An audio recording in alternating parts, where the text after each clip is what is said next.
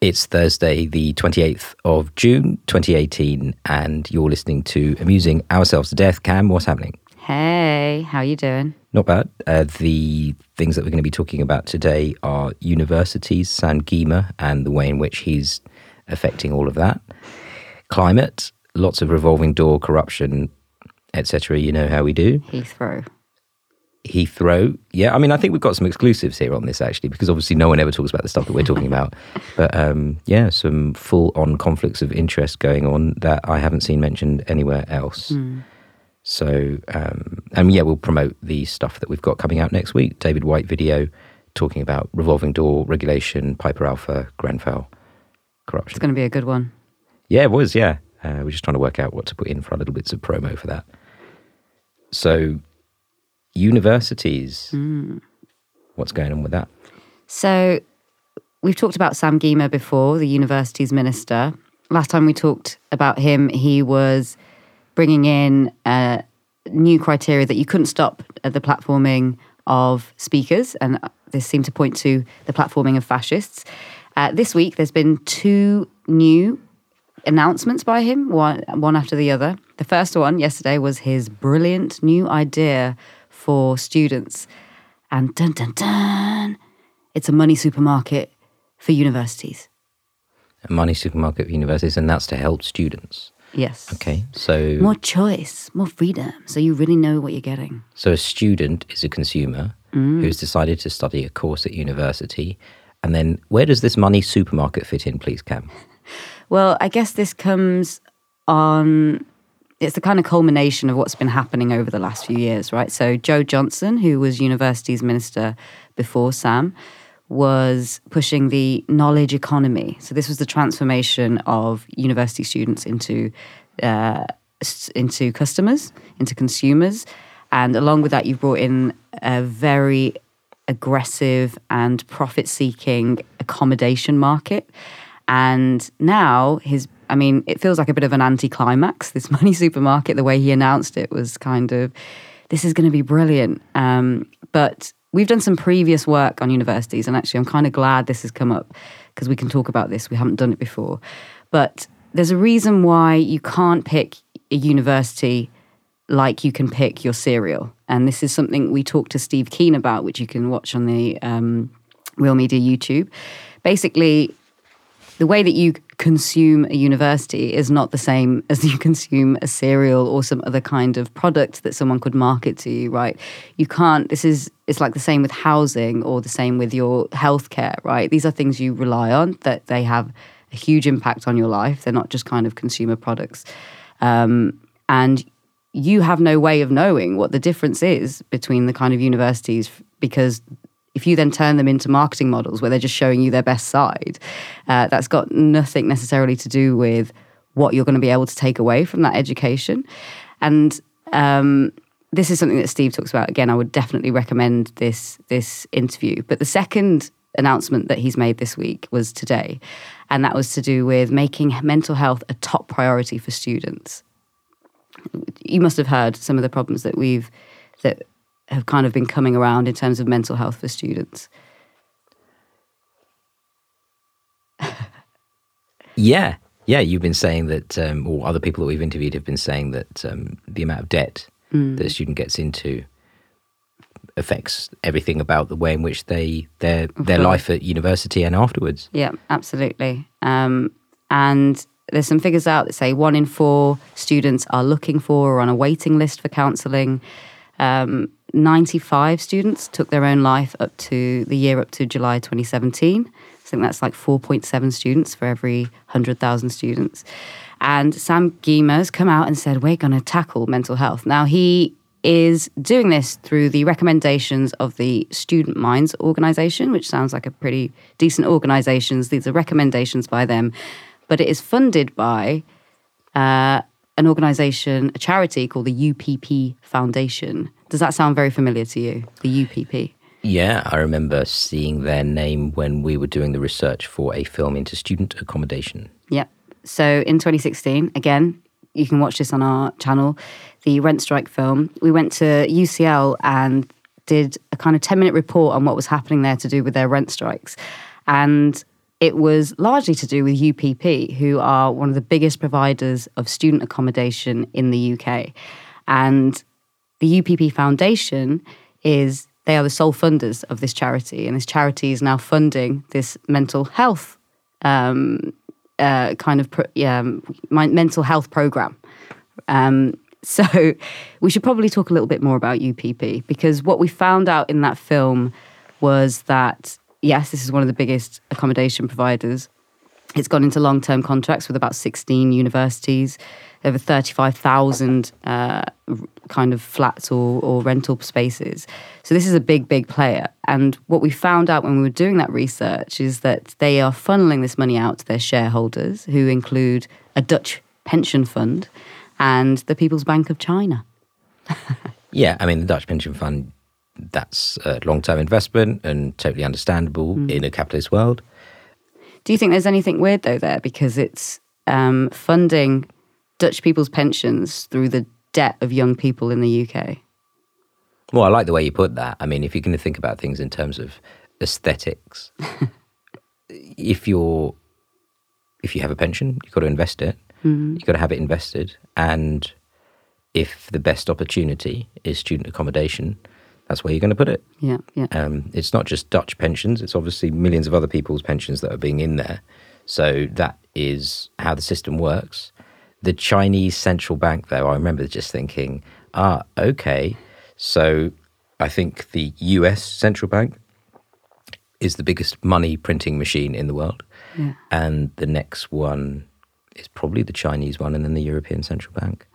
So it's interesting that they are making investments, and that the investments that they're making, of all of the places that they could get a return of their money, they ended up investing in UK accommodation. Of course, most of the people are overseas students. Yeah.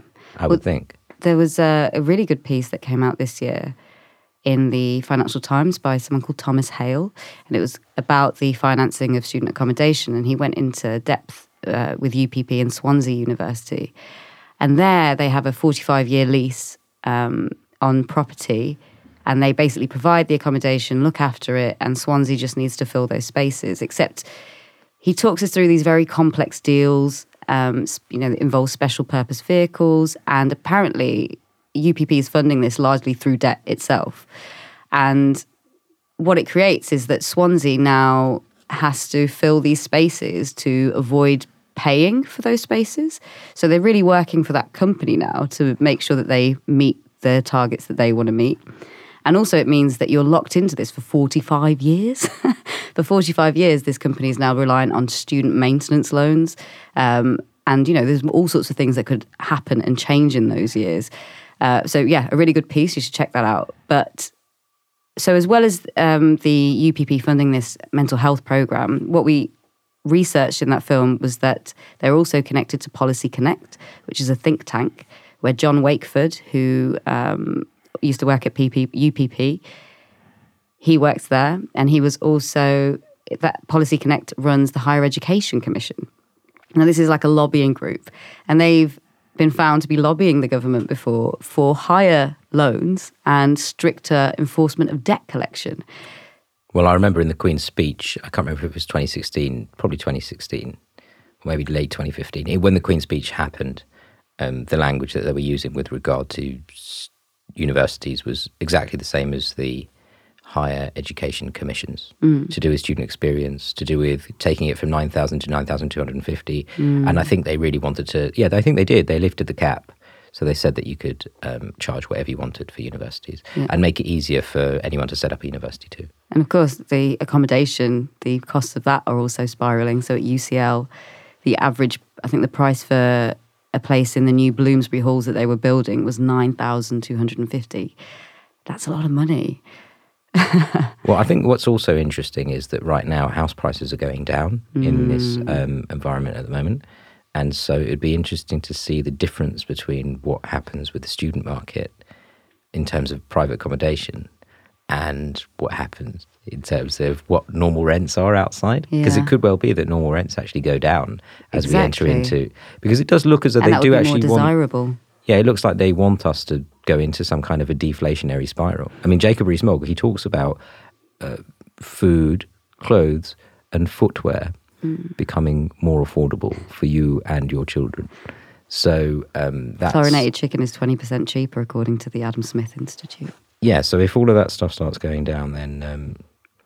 so that's... And in these leases, the prices are tacked to inflation. So, yeah, if the private sector is more desirable now for students to go into, where does that leave the university who's tied into this long-term deal? So, explaining all of that, what I'm trying to say is that you have this organisation who's really extracting money from the university sector, from the higher education sector, under this privatisation, under this marketisation, under this turning students into consumers. And they are now also going to be funding the mental health programme. Now, look, I need to say... you're not about to apologise for something, no, are you? I'm just You're not going to give us a caveat. I was listening to you and I believed you. The UPP Foundation says that it's independent and says that its trustees and all that are separate and all this. But in a sense, is it also in the interests of UPP to get students to have enough mental health together to be able to pay back some of those loans? So there's a kind of like, it's also in their interest to be like, they need to be well enough to work a job to pay us back, because there's a huge kind of deficit in the money that's being paid back in terms of student loans. And we talked to Andrew McGettigan about that. Okay, well, we'll leave the student loans out because UPPE, they're not dependent on this. They're not the student loan company. They're dependent on the maintenance loans being paid to students to pay for the accommodation, right? So they're involved in that infrastructure. Yeah, sure. But I think the deal is there's a total separation between the student loan company and the accommodation crew. And I think the accommodation crew... But, I mean, basically, your point is good in the sense that they... for me, I think that... So UPP, it's an acronym, right? Yeah, University Partnerships Programme, sorry. Yeah, I should have it's an said acronym. that up top. Yeah, but what I wanted to say is it's an acronym. And when you talk about Swansea, 45 years, all I hear is the language of PFI. And when I looked at the history of UPP... I noticed that. So a university is a big building. It's infrastructure. There is a company that was born of the Bank of England and Barclays. And Barclays, yeah. That was called 3i. 3i is a famous private equity company. And who happened to run 3i for quite a few years? Sarah Hogg, who was in charge of the number 10 policy unit for John Major and is a mother of Charlotte Hogg, who was the chief operating officer for the Bank of England and then afterwards lost her job because she didn't declare that her brother was a director at Barclays. Yeah. Somebody told me the other day that another thing that was probably didn't look great was the fact that Barclays have been participating in the entire QE system that the Bank of England were doing at the same time. So, they're getting very, very cheap money off the Bank of England whilst... and all this kind of stuff. So I don't know what her brother was doing. But anyway, she lost her job. Yeah. And it's the language of PFI. So when you find out that Swansea are being put into debt, just like students are, by UPP, so then you can see the domino. And this is financialization. Yeah. So the domino effect happens. And I like to think of it as the domino of anxiety. It's not as though every single time somebody borrows money from somebody else that it's completely unsustainable. Yeah. But there's a certain point, and this is a philosophical thing, but it's to do with statistics and what you believe is possible. There's a certain point where it's a usurious loan.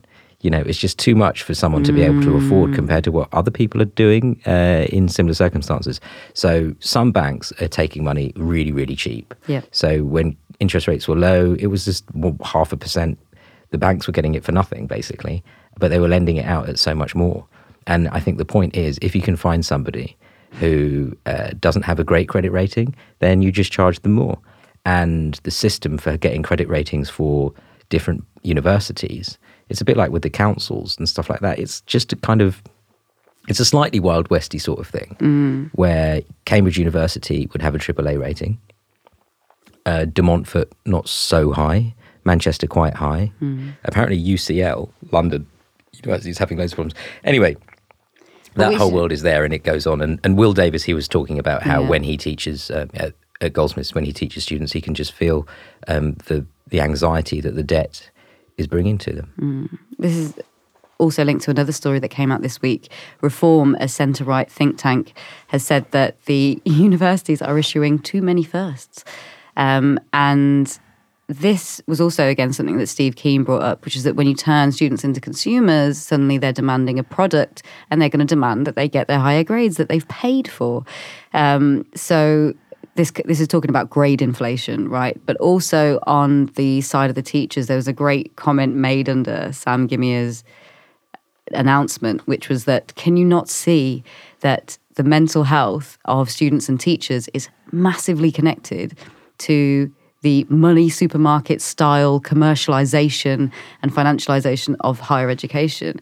Now, when we talked to Will Davies, he was talking about the teaching excellence framework and the research excellence framework and the ranking system that's become really, really, really important over the last few years, and how this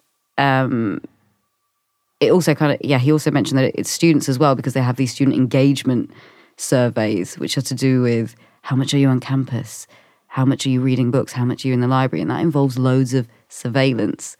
So you have all data, surveillance. Just by the way, I didn't want to cut you up too early, but when you were talking about Money Supermarket, I don't think it was that clear what the Money Supermarket thing is. Oh, so you can compare. From what I understand, and again, I understand nothing because I just looked at the tweet. But I think Gima was saying that he was selling the data. He might have said share, but he was basically saying, I'm giving the students data away.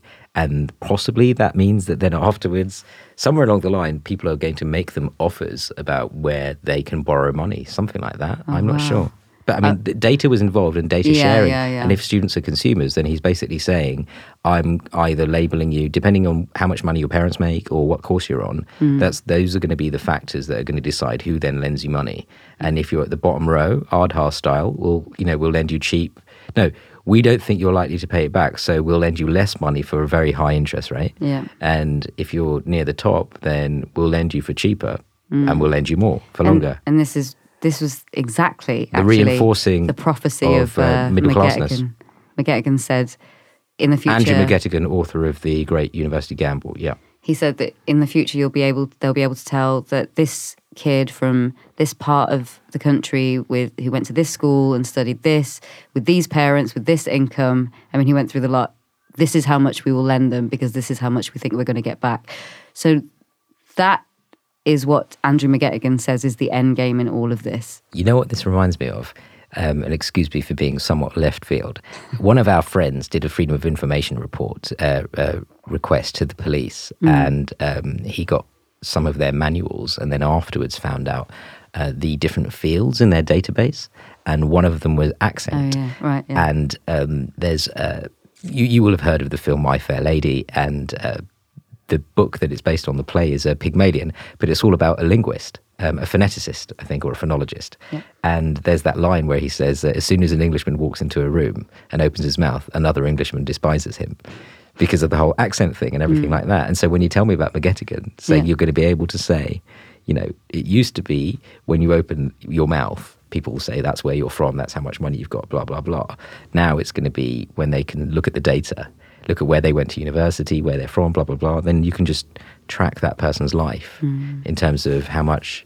And I suppose that's quite scary in terms of what the opportunities that get narrowed down immediately based on the judgments. And these, you told me before, these models aren't always correct or fair. No. They make mistakes. Yeah. And there's massive difficulty in correcting those things. But yeah, again, Andrew McGettigan is on the Real BD YouTube. All of those things. I hate to say that we were a bit ahead of the news on this one, but it's definitely good stuff to check out. Well, you shouldn't. Don't. I think unashamedly just say we're way ahead of the game. Way ahead of the game. Yeah, Andrew, I've actually been studying some of his courses, and we had the last one on Tuesday. This was on probability, I think. But he brings quite a lot into that. And he told me also about a man called Dan Davis. And I'm going to lobby you, Cam, so that we can interview this guy. He's got a book. Hey, sounds great. I'm already following him. What, Dan Davis? Yeah. Oh, did you know him already? Okay, yeah. So he's got a book coming out called How to Get Away with Financial Fraud. I did not hear about this, though. Yeah, it came. Well, the article's today, and the book's not out yet. But yeah, I mean, I'd like to interview Richard Brooks as well, if he answers the phone. Right. Paging Richard Brooks. Yeah. So moving on from the whole. So when you were talking about Swansea. and the 45 years of debt and all that kind of stuff. And it feels like it's a PFI deal. So we're talking about bonds. Universities have bonds. And this will move me smoothly into the next topic. We overran in the last one. So climate bonds. Last week, so yes, people, we're talking about financialization of nature here, and kind of a paper market in fraud. Green. Philip Hammond at the Mansion House speech in the middle of last week, he said, we have set up a new green finance initiative. The City of London is going to launch climate bonds, green bonds in 7 currencies, essentially to finance God knows what. I don't know if he said green projects or something like that. Possibly what David Cameron used to call green crap. But either way, it was fascinating to hear him basically say, as a financial post-Brexit hub, the UK will participate pioneering-wise in the fintech green finance future initiative. There's a new, there's going to be an event coming soon called Mainstreaming Green Finance, blah, blah, blah, blah, blah. And at the same time, just a couple of days later, they announced Heathrow. So third runway. So that's a European hub for flights. So we're going to be a hub for polluting and a hub for green finance, which is like bonds that last 70 years. Yeah, and so if it's pension funds that buy the green bonds, is again back to that stranded assets carbon bubble. Basically, as you said, pensioners investing in student accommodation, the Chinese central bank investing in student accommodation, like overcharging. Here, we're going to have pensioners investing in, no, they're not pensions, that's the whole point, it's pensions. So it'll be young people investing in pensions that are green, climate, like whatever that means. Friendly, yeah. But at the same time, we're going to be building a new runway. Anyway, I'm repeating myself. So I've got loads to say, so please come in and say something. Well, a completely disappointing turnout for the Heathrow vote that happened last week. We've obviously been following the Vote No Heathrow campaign. So there was hunger strikers who went on hunger strike for 14 days. Roger Hallam, one of those strikers, wrote a piece in The Guardian, I think it went out yesterday, called Wake Up Britain, We've Been Betrayed Over Heathrow. And a very strong article where he talks about, he kind of lays it on the line and says that death is binary. So numbers are important. And what is the number that pushes us over the line? It's the 2 degrees. And this is going to push us far more towards that. We released an interview with Jon Stewart, who said that the third runway will produce the same CO2 as the economies of Chile or Portugal, and it's 700 new flights a year, I think. I think it's So we've got a video of Roger Hallam, a 45-minute presentation or an hour presentation. I strongly recommend starting after about 8 minutes because that's when it gets going. It's very good. I was there. It's hilarious as well. I mean, it's sort of hard work to watch in a way, but he's been trust me, it's some worth interesting it. Comments. Yeah, it's worth it watching that 45-minute hour video of Roger Hallam at the University of King's College talking about it's the psychology of numbers and the psychology of behavior change. What number or what argument would it take for you to take something very, very seriously? Because it's serious and it's bad. He brings a lot of good stuff in it.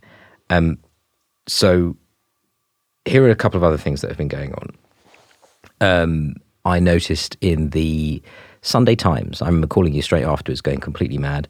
In the Sunday Times, they said Boris will be abroad for the vote. And it really looked like the government was absolutely bricking it. Even though they won by miles and everyone said they were bricking it. And I think what they said was that there was a report that was supposed to come out on Thursday. By the way, today is Thursday. And that was basically going to say that there are limits on how much carbon you can... So it's the Committee on Climate Change, or the Climate Change Committee, releases this report every few months. And it basically just said things are not good. We are emitting too much CO2 and we have to dramatically change our lifestyle. That came out today. And the vote was on Monday. And again, had it been the other way around. But you know what's really funny is virtually nobody reported this thing coming out today. And I looked at the report and it was pretty dry. People are saying, oh, it's dramatic. It sounded more dramatic in the Sunday Times than it was. The other funny thing was when I read about the report on Sunday, I decided to look up the guy, John Deben, or Lord Deben is his name. His real name is John Selwyn Gummer, famous for those of us who are old enough to remember he gave his daughter a burger during the BSE crisis and had it filmed on TV because he was a Conservative cabinet minister for the environment, and agriculture and green and stuff like that. So his brother is Lord Chadlington, who is friends with David Cameron and set up the China UK Fund Revolving Door, finance, stuff like that. And Lord Chadlington, his brother, run Huntsworth and lots of other massive marketing firms. We're talking, these are big money people. So he starts off a select committee inquiry into, so you know how we're doing Brexit, take back control. And so you have the Environment Agency. And so in the select committee, they basically say, Michael Gove is in charge of the Environment Department. He's winning plaudits, actually. You know, even George Monbiot is saying, oh, amazing, Michael Gove. But there is this one question, which is, if you have a regulator, then the regulator can say, you have two sides of regulation. One, where you say, this is good, this is bad. The other one is, I'm going to do something bad to you because you've been bad. The punishment side. And enforcement. And so, what's his name? Lord Deedon was asked about, in a post-Brexit world, how are we going to have a regulator that actually enforces anything? And the first thing he said was, I set up the Environment Agency, and I'm telling you, it's quite normal for a regulator to end up basically just sitting in a government department and basically doing what they're told. And I couldn't believe that a former cabinet minister would say that in that way, especially a Tory like him. What you mean with the government, as in no independence? Yeah, he said it's terrible. He said, I valued as a minister getting independent advice. He said the NGOs, they're really good, but they're coming from a certain place. And he's right. You know, they're all like lefties. So you can't completely trust them as far as he's concerned, because, you know, you have to have someone who's genuinely independent. So I thought, okay, yeah, cool. Now, to the very left, there were three people speaking. There was also a woman called Baroness Brown, who's also on the Committee for Climate Change. And then you had Amyas Morse, who's in charge of the National Audit Office. And so the subject was, what does it take to be an independent regulator? And Amyas Morse, he basically just said, here's what happens. You write a report and a civil servant guy will tell you, you need to water that down. You know, in some way, they'll basically say you need to water that down. And you've got to turn around and say, no, I'm not going to. That's what makes you independent. So funnily enough, today, it's Thursday, the report came out. I had a look at it. I pressed Control F, Heathrow, never mentioned. Air, it says dairy, air conditioner. Okay, fair enough, air conditioner, that's electricity and stuff like that. It doesn't say airports very many times. Wow. It says air quality a few times. It's been watered down. And when I looked up Lord Deedon in other databases, I found out, what did I find out? I found out that he is in charge of a trade body for private wealth managers. And he said at a summer drinks party last week, he said, there's too much regulation in finance. And I will do everything I can to get rid of the regulatory burden because we're over-regulated. And he said, this government says... The Conservative government we have now. This government claims to be deregulatory, but all I can say is it's really, really got too much regulation going on at the moment. Wow. I'm not making that up. So he's a deregulator. But it's just so funny. I mean, the irony that... So he was involved in this report. He was the one that said it's not cool that most regulatory agencies end up being dictated to by government. Morse, the guy from the National Audit Office, says, yeah, you have to really hold your ground. And if you can't do it, then, you know, you are not independent. And then it turns out that this guy who's in charge of the Climate Change Commission is in charge of a lobby group that lobbies to get rid of regulation for finance. And then the full circle happens. You just go, but Philip Hammond just said he's doing climate bonds, which we all know are total, you know, that's a hoax. Yeah. As in the climate is definitely getting worse, but these bonds are a distraction. So you just go, Deedon or Selwyn Gummer, who's, you know, blah, blah, blah. Also, Selwyn Gummer's, or Lord Deedon, the guy from the climate change, his son is Ben Gummer, who used to be very close to Theresa May, and his niece, Naomi Gummer, is head of public affairs for Google and used to be a special advisor to Jeremy Hunt when he was media minister as well. So, wow, hardcore revolving door. up in this piece. Yeah. And so that brings me to the subject of, so I called up Bright Blue. So that is a conservative think tank. And This is brilliant. at the Conservative Party conference last time, they said, vote blue, get green. They had a tree, didn't they? Yeah, and for years, even Cameron did it. And all of these people, they basically said, young people are really concerned about the environment. We need swing voters and Tories to basically just become Tory. So we have to just start looking green. So I noticed that Tory voters, they like animals. They love animals. They were just like, I love animals. And so Gove is really pushing that stuff. Telegraph, they're just like, animals, all about the animals. But they set up Bright Blue, which is supposed to be environmental. So I called them up. And I said, Ranjan, Real Media, that's what I'm talking about. What are you saying about the airports? And they said, I've spoke to the director and this one's not for us. Yeah, that's what they said. We've decided this one's not for us. Yeah. And I part of me wanted to say, but what would you have said anyway? Because you might have an opinion on this subject. Yeah, what she actually said to me on the phone was, but the thing is, infrastructure is important and jobs. And I remember thinking, oh, mate.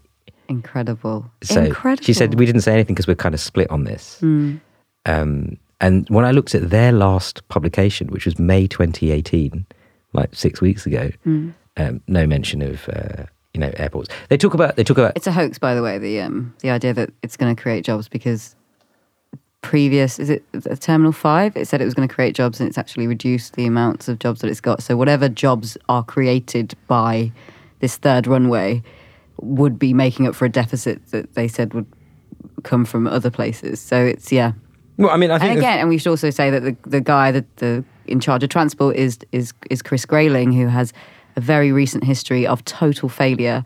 And I think people should have amped up the fact that this is a Chris Grayling plan, and he planned the vote to come before the report as well. You know, he's just I think toxic. it does create jobs, but the point is not, it's just not really an argument because... They are, because the financial structure of Heathrow, apparently there's 8 layers and it's a massive tax avoidance thing. On Monday, they vote for it. On Tuesday, Ferrovial, the Spanish company that runs Heathrow, they said, okay, we're going to Amsterdam now.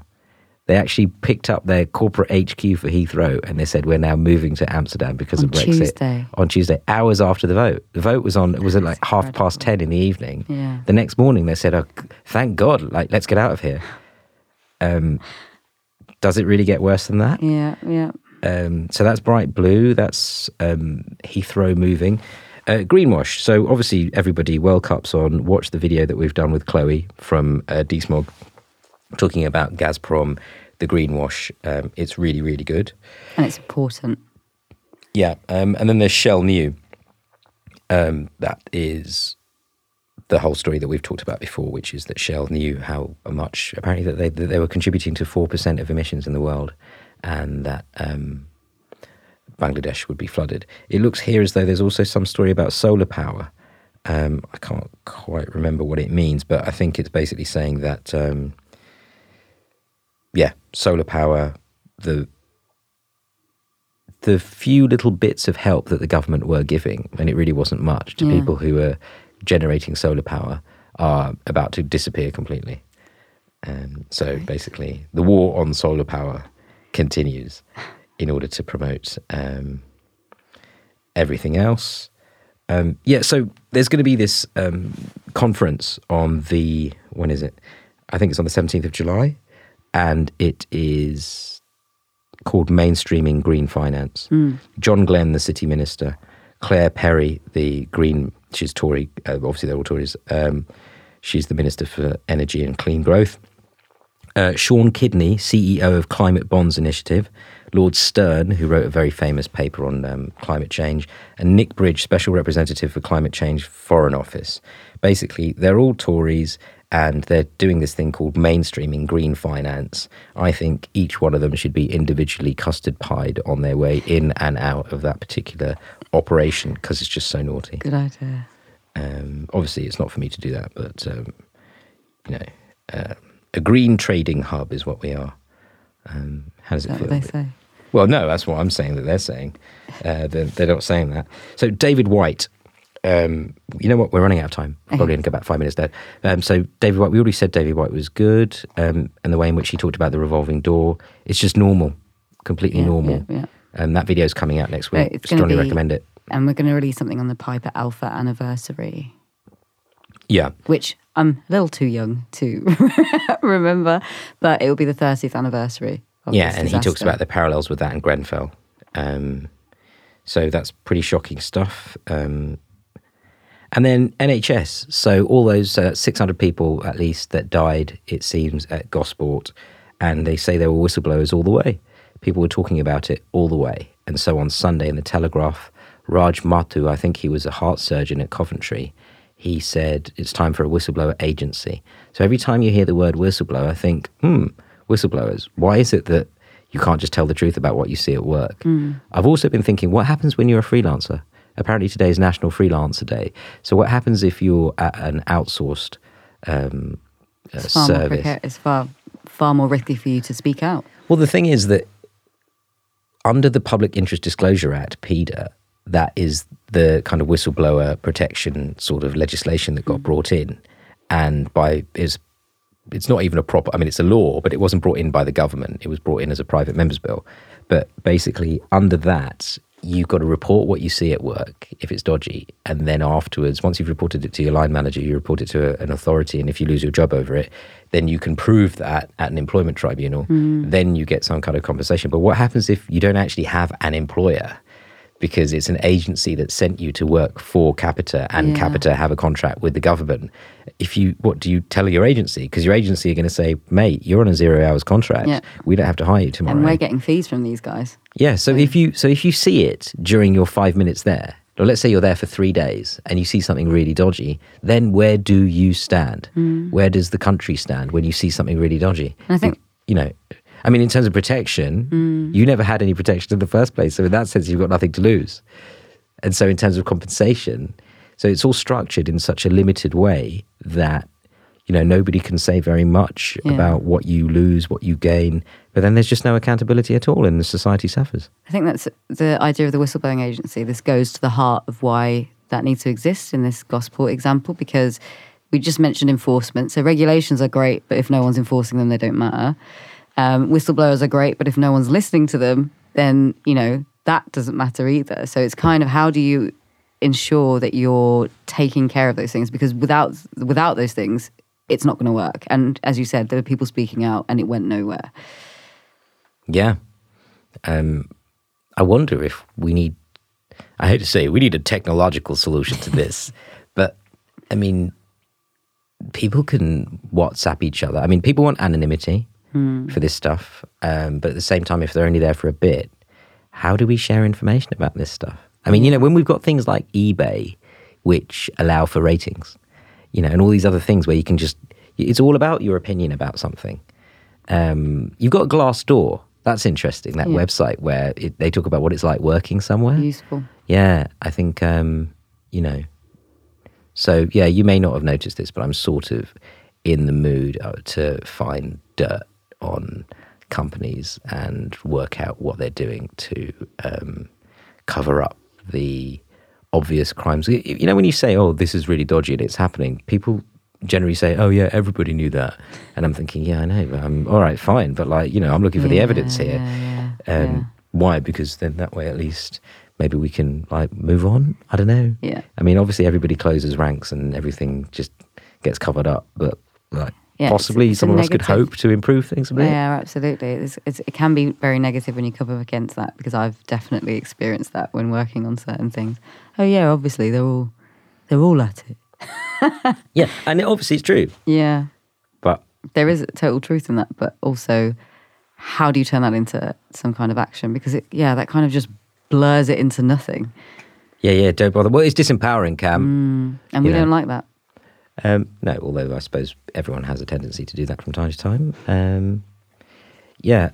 Seen any good books recently? Going to see anything interesting culturally apart from the football? Apart from the football, I'm going to see Roy Ayers next week. I bought my tickets today. There are Jazz only Cafe. 4 left. Yeah. It's my friend's birthday, but my partner and I have wanted to see Roy Ayers for a while and haven't, so we're going. Yeah. Have you seen much Roy Ayers on YouTube? Yes. Have you seen that kind of like sort of not dance off, but have you seen that thing where I'm sure it's at Jazz Cafe, probably 20 years ago. Right, it's this maybe. thing where there's a guy who's like pretty fat, who's I think is playing that. Sorry guys, I'm just going to call it like the xylophone, but like whatever it is, what does he play? I think that's.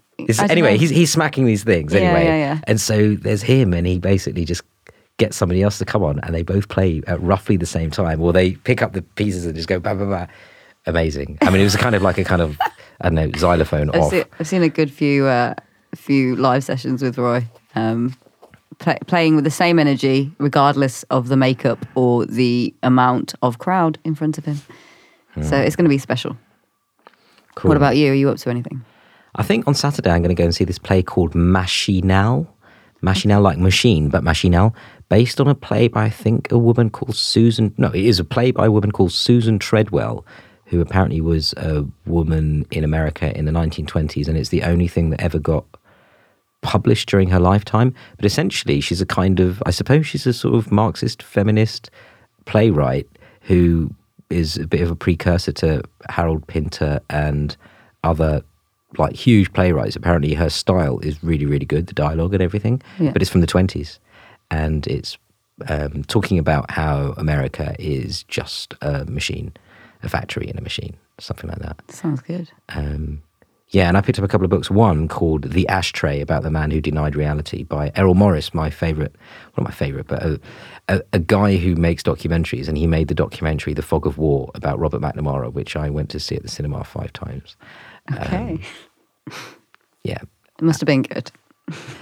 Yeah, well, actually, I wanted to see it because the guy, Robert McNamara, used to be in charge of the World Bank, and I had to get the DVD in order to get the extras to actually see anything about the World Bank. Right. But it was nice to learn a little bit about him. Philip Glass soundtrack. The guy was in charge of the Defense Department. Wow. You know, like Rumsfeld, but in the 60s, during Vietnam.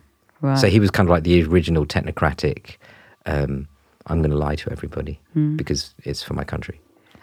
I'm reading Secret Affairs at the moment. I've slept on it, but I am well into it now, by Mark Curtis, which is to do with Britain's collusion with radical Islam. But yeah, all to do with the ways that Britain conducted its foreign policy and who they sided with at certain times and how, it's really, really good. It's really, really good. I mean, forensic, but yeah, so recommended.